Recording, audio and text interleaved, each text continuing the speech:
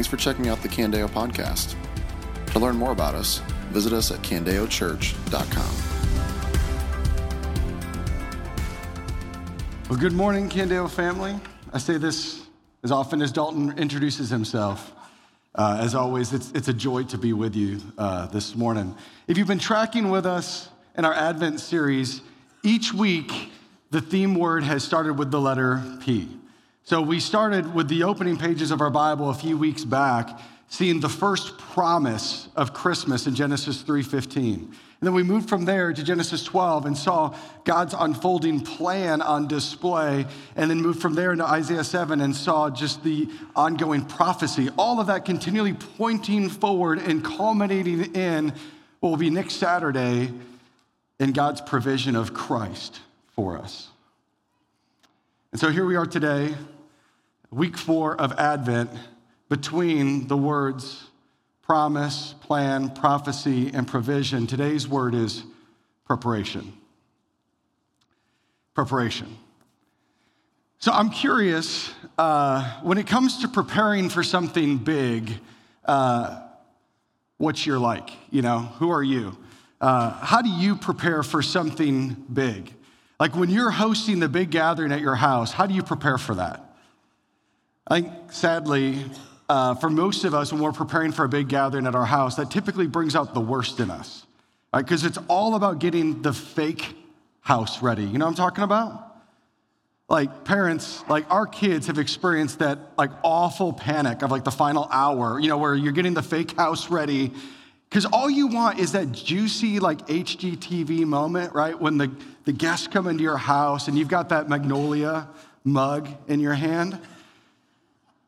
And it smells like fresh baked sugar cookies, and there's like candles lit everywhere, and the kitchen looks like it's never been used, like ever. And then like that moment when you like see your guests like whispering to one another, and like you can see them like wow. And that's when you drop the dagger. You know, it's like, you know, it looks like this all the time. I'm sorry, there are some messes over here, you know. Right, we got to get the fake house ready when the big gathering's coming. Or like, what are you like when you've got tickets to the big game? This fall, I got a chance to kind of like jump at an opportunity where my son Jacoby and I went to watch the GOAT face off against the new GOAT. You know what I'm talking about? Tom Brady versus Patrick Mahomes. Saw that game in Tampa, got those tickets in hand. And for us, it wasn't just about the game. Like for me, if you're getting ready for a big game, it's all about the pregame.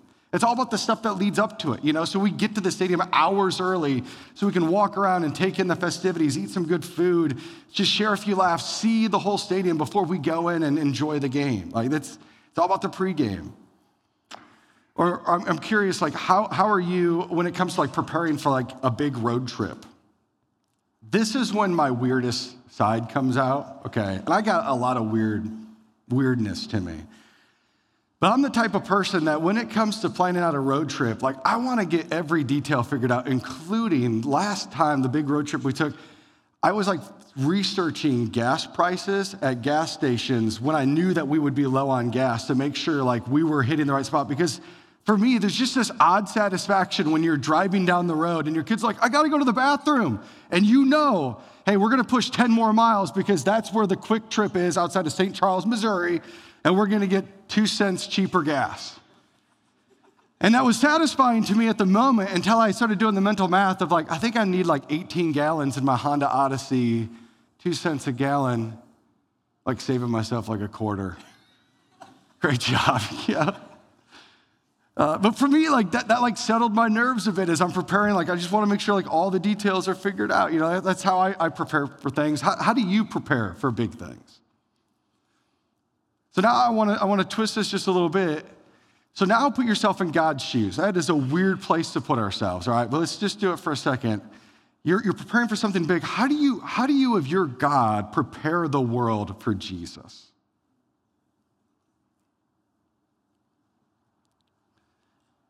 You know what the answer was? You send John, also known as John the Baptist.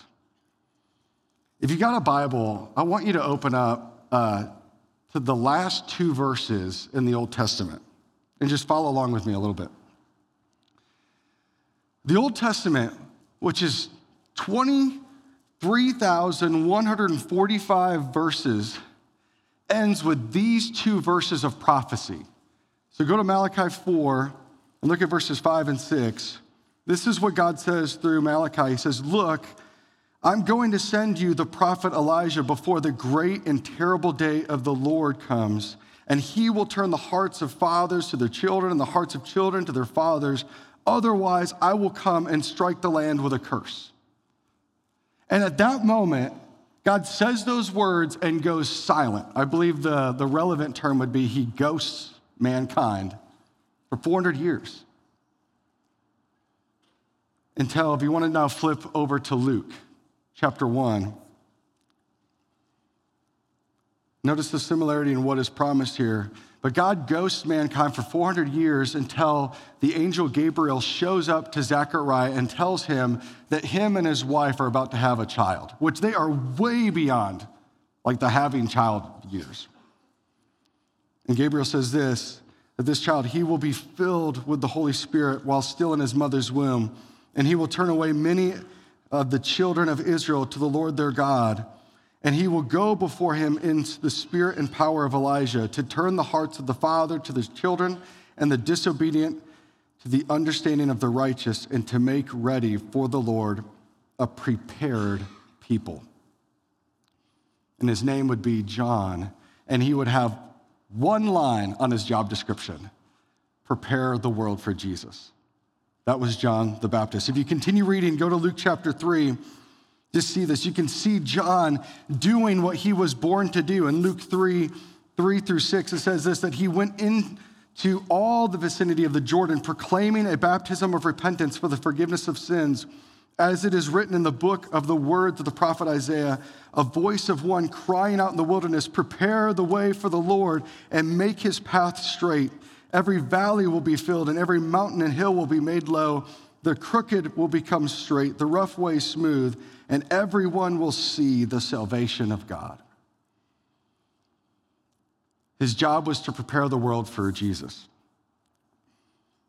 And so what God is doing here is he's actually grabbing onto something that was common to people. Because at that time, Eastern kings, what they would often do, if they were about to set out on a long journey, and it would often take them through harsh and inhospitable lands, they would send out a forerunner. And the forerunner's job was to go out and to prepare the roads, fill in the potholes, build up bridges, all of those things to prepare the roads for the coming king that was going to be passing through. That was John's job. John was God's divine bulldozer coming into the world that was meant to level the mountains and fill in the valleys and straighten the crooked paths, to prepare a road, to prepare the way for Jesus. But his focus wasn't on land or roads, it was people. John's job was to prepare people for Jesus. His mission was to prepare big sinners and little sinners, righteous people and people that had very recently started to have a concept of God. He was there to prepare the weak and the powerful, the celebrated and the despised. He was there to prepare people from every nation and language that they would see and respond to the salvation that is in Jesus. That was John's job. So we're talking about preparation. Guys, understand this, when we're talking about preparation, I'm not talking about something outside of you that needs to be done. I'm talking about something inside of you that needs to be done. At Christmas, one of the most common phrases that we will sing, and I'm going to ask you if you can pick the song on this, but one of the most common phrases that we sing is the phrase, let every heart prepare him room. What song is that from? Joy to the World. Let every heart prepare him room. It's a reminder to prepare ourselves for Christ. This reminder to prepare ourselves is all around us. But the question I would ask then is, well, how? How does one prepare themselves for Jesus? How do we prepare room for Jesus? Advent season is meant to be a season of preparation where we are preparing ourselves for the arrival of the coming King. How do we do that? Guys, the mission of John the Baptist answers that question. His words and his ministry answers the question of how we are to prepare ourselves for Christ.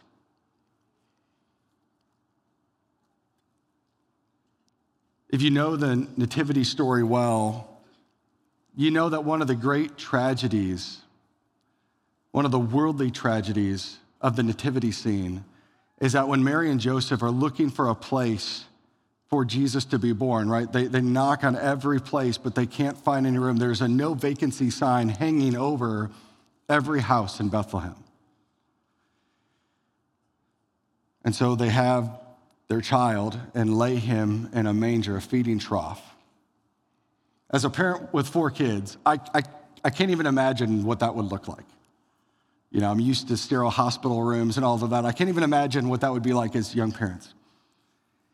Now, I said that that's a worldly tragedy because, guys, as awful as that is and as easy it would be to judge those who are living in the time going, really, you couldn't make room for a young couple to have a baby at your house? Like, who does that?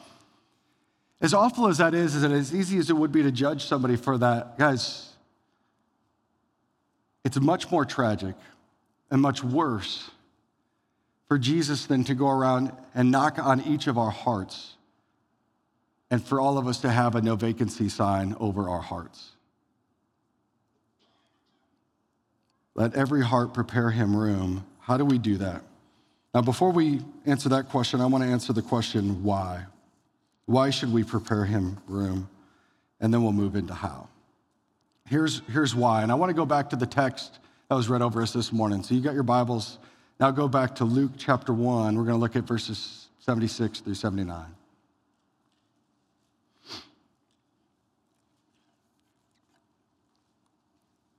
I would say this answers the question as to why we should prepare our hearts. It says this in verse 76. And you, child, will be called a prophet of the Most High, for you will go before the Lord to prepare his ways, to give his people knowledge of salvation to the forgiveness of their sins. Because of our God's merciful compassion, the dawn from on high will visit us to shine on those who live in, notice this, and if you have a pen, circle this word, those who live in darkness and in the shadow of, and again, circle this word, death, to guide our feet into the way of peace. We sang a song earlier this morning that started with the phrase, it was actually a question, do you feel the world is broken? Do you remember how you responded to that question? We do. Do you? Have you ever held the hand of a loved one as they took their last breaths and said to yourself, I hate this? Have you ever watched the news and sat stunned by all that is unfolding in front of you and just looked at your TV and said, it shouldn't be like this? Have you ever had to fight to navigate normal life while wave after wave of unexplainable dark thoughts kind of crash into the deepest depths of your soul, and you're just wrestling with this question of just what is wrong with me? Have you ever experienced the awful pain of a broken relationship and found yourself wondering why? Why is life like this? Have you ever resolved to become a different person, to make different choices, only to find yourself 2 hours later back in the exact same spot that you were in before and asking yourself the question, why is this so hard? Verse 79 says, why? Why is life like this? Why is this so hard? Why is this happening to me? As we live in a land of darkness and death, it should catch us that if God could describe the world that we live in, the only world that we've ever known, with 2 words, he'd use these 2 words, darkness and death, to describe. It may be hard to swallow, but I know you feel it. Do you feel the world is broken? We do. Right? And we can't point the finger at anybody else. I'd love to say that we're in this mess because of somebody else's doing. But guys, what Adam and Eve started, we've continued. All of us have given a stiff arm to God at some point in our lives, struck out on our own. We are the prodigal. We're the one that chose this path, said, give me my inheritance and let me do whatever I want. And we struck out on this path. Can I just ask, guys, how's that going for you? How's that going for me? But all have sinned. All have fallen short of the glory of God by seeking independence, that I am the master of my fate, and rejected our design, fallen in love with the things of this world and loving those things more than God. We are the ones that broke relationship with God. And we're living in the mess that we created, like a toddler in a poopy diaper. We're living in the mess that we created. That's why. That's why we should prepare our hearts, guys. Because not only is it true that we live in a land of darkness and death, and I know you feel it, but God has provided a way out. Let's reread those verses that we just read together. 76, and you, child, will be called the prophet of the Most High, for you will go before the Lord to prepare his ways, to give his people knowledge of, now circle this word, salvation, through the forgiveness, circle that word, of their sins, because of our God's merciful compassion, circle that word. The dawn from on high will visit us to shine on those who live in darkness and the shadow of death, and to guide our feet into the way of peace. We live in a land of darkness and death, and yet God has provided a way out. That's why. That's why we should prepare our hearts. So how? How do we do that? As John the Baptist's message in one word was simply this: repent. Repent. And please don't miss this. Guys, no one who refuses to repent can receive Christ Jesus. Salvation in Christ requires repentance. There's no other path forward on this. And repentance is not, I want to make sure that this is clear, because some of you come from different backgrounds. Like, repentance is not just a mere confession of sins. It's not saying I'm sorry. Repentance it means literally to change directions. Repentance, like what should come to our mind, is a picture of a U-turn. That what I'm doing is I am turning from my sin and from the things I was previously chasing to Christ. That I would confess and let go of these things that I previously loved, and I would turn to Christ and I would confess him and have this white-knuckled grasp of him now. That's what repentance is. And repentance isn't a one-time deal. When Martin Luther penned his 95 Thesis and nailed it to the Castle Church in Wittenberg on October 31st, 1517, the first thesis that he put in his writing was this phrase: our Lord and Master Jesus Christ has willed that the entire life of a believer is to be one of repentance. Here's a few verses for you guys. All of life is to be one of repentance. This is why 1 John 2:1 encourages us that if anyone does sin, we have an advocate with the Father, Jesus Christ, the righteous one. And then Hebrews 7:25 adds that he is able to save completely those who come to God through him, since he always lives to intercede for them. Why would we need Jesus to continue to be an advocate for us? Why would we need him to continue to intercede for us? It's because God knows that we're going to continue on sinning. And so often, I love this, in Dane Ortland's book, Gentle and Lowly, he talks about this. He says, so often we focus on what Jesus has done that we stop talking about what Jesus is doing. And I don't want to minimize what Jesus has done for us, that he has paid for our debts once and for all. But I love in these two verses what it highlights is this is what Jesus is doing now, presently, for those who have placed their faith in Christ. He is continually advocating for and interceding for us on our behalf, because we will continue to sin. Yes, people filled with the Spirit who have placed their faith in Christ, who have been sanctified and are being sanctified, will still sin. And therefore, we need to continue to repent and entrust ourselves to Christ, who is ever living to intercede for us.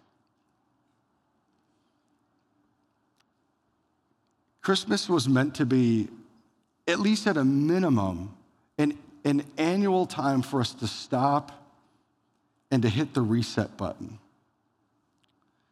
For us to look at our hearts and our lives, to take a personal inventory and to ask ourselves, am I prepared for the coming King? And it's not because of his first coming, it's because we know that he is coming again. That we would pause at Christmas season and prepare ourselves for his coming. About 2 weeks ago, my wife and I hit a breaking point with one of our kids' rooms, okay? It was so messy that you literally could not walk in it, okay? I don't know how she got to bed. I think she swam through stuff, and I promised myself I wouldn't actually tell you who it was. But she knows that she's my favorite, so I think we'll get away with it. But one of the things that my wife and I had to do with her is we literally took everything out of her room except for her bed, her dresser, and like one dollhouse that's just too big. You know, I was like, I'm not moving that. So it's like, you get 3 things now.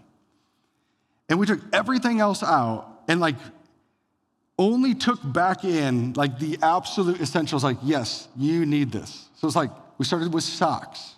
Like it was like going like one sock at a time. Is there a match? Great. There's not? Goodbye. You know, there's not another one in the dryer? Great. We're going to get rid of that. It was like socks and clothing items. It was every marker. You know, like you're testing the markers. You're throwing 90% of them away. You know, like all of that. Like we ran it through a filter. And it was so beautiful to like give her room back. And be like, don't screw it up.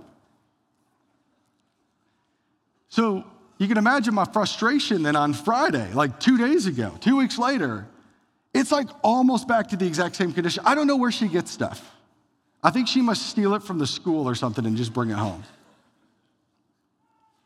And so there we are doing that all over again. I'm just cleaning this out, and I'm like, this is just gonna be life now, I think. Church, we need to do the same thing with our hearts. We need to do some heart cleaning. I'm not talking about house cleaning, I'm talking about heart cleaning. I'm not talking about room cleaning, I'm talking about heart cleaning. Because we're regularly going to be filling our hearts with things that will take room. And when Christ comes knocking, comes seeking space, there's not room for him. Like, pause for a bit and let me just ask you, like, what are the things currently that exist within your heart that are making it impossible for Jesus to have more of you?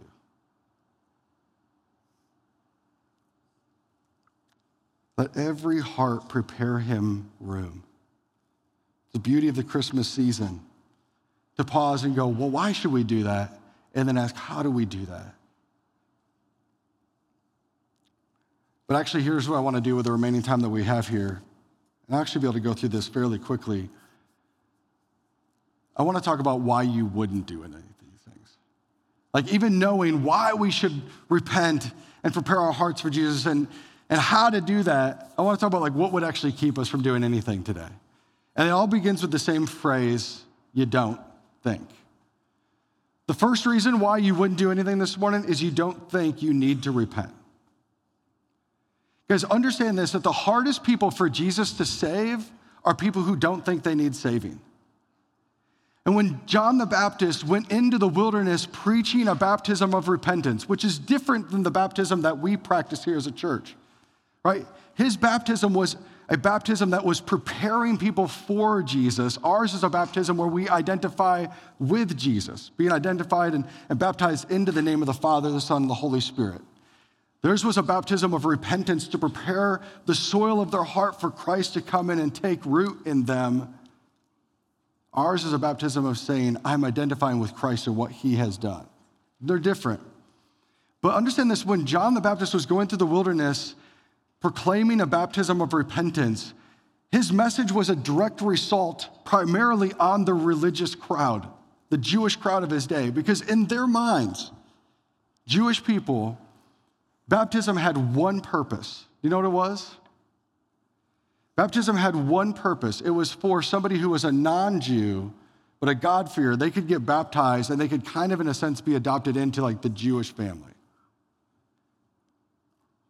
And now John's going through the wilderness and he's looking at everybody saying, all of you need to repent and prepare yourself for the one who's coming. And what he's telling them in the midst of all of that, your Jewishness ain't gonna save you. You need to repent.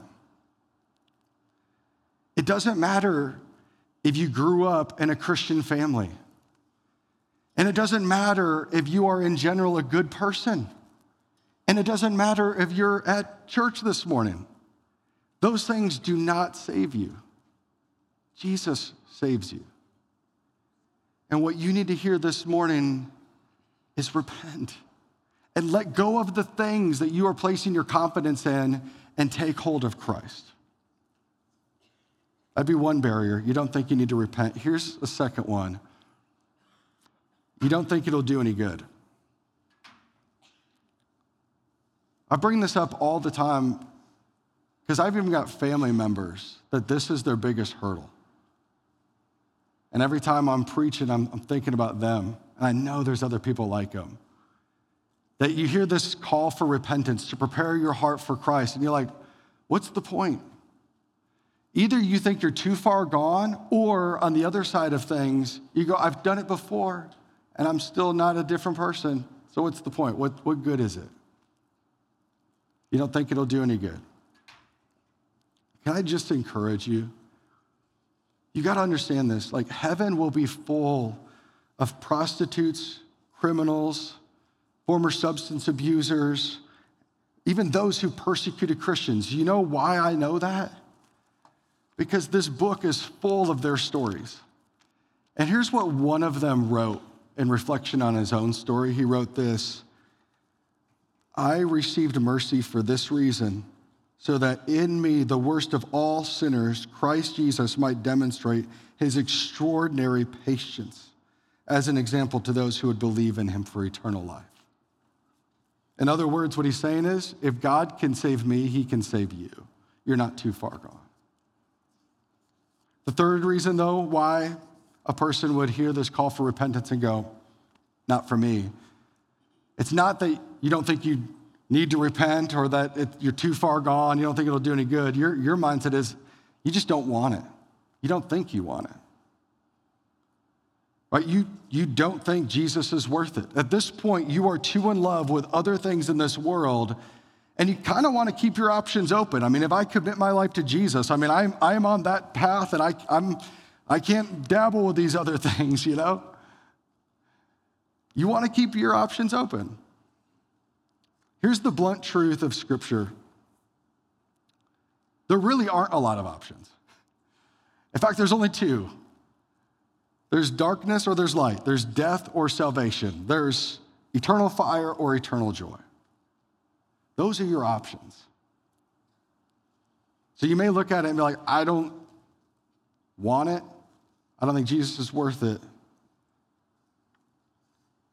I'm not trying to be mean. I'm just trying to be truthful. Everything that you love, everything that you are committing yourself to at this moment and saying, I'm going to choose this over Jesus. Understand this. Everything in this world will at some point either fall, break, or die. And what I'm inviting you to this morning is to repent and entrust yourself to the one who lives forever. And the fourth barrier, right? Already talked about, you don't think that you need it, you don't think that it'll do any good, you don't think that you want it. This one's probably actually the biggest barrier. You don't think. That's it. You don't think. I think Christmas is its own worst enemy. We get so busy this time of year that you never actually slow down and think about how to even prepare yourself for Christ, who's come into the world and is coming again. You don't think.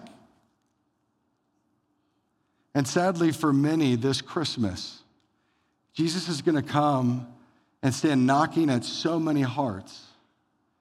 And what's going to be over their heart is a no vacancy sign. Got no room for you. That's why Luke 18 asks this penetrating question, nevertheless, when the Son of Man comes, will he find faith on the earth? Will he find space? Will he find a room? I can't speak for every person in the world. I'm talking to you and I'm asking you, what are you going to do? Because the reality of Christmas is that Christmas isn't meant to be something that we simply acknowledge or celebrate. It's meant to be something that we respond to, that we prepare for, that we think.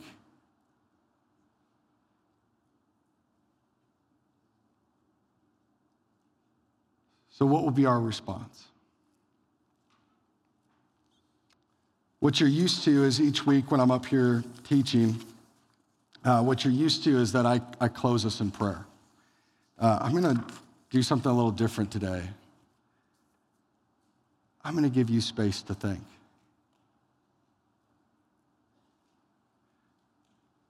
To hear this word, to prepare ourselves, and to give you space to do that.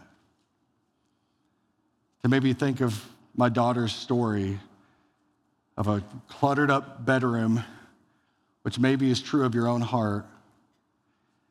And maybe right now what you need to do is take everything out of it. Take everything out and start reflecting what legitimately should go back in here. And so I want to give you that space to pray, to talk with God. And then I'll come up, I'll close this in just a bit. This has been a message from Candeo Church. To learn more about us or to hear more messages, visit us at candeochurch.com.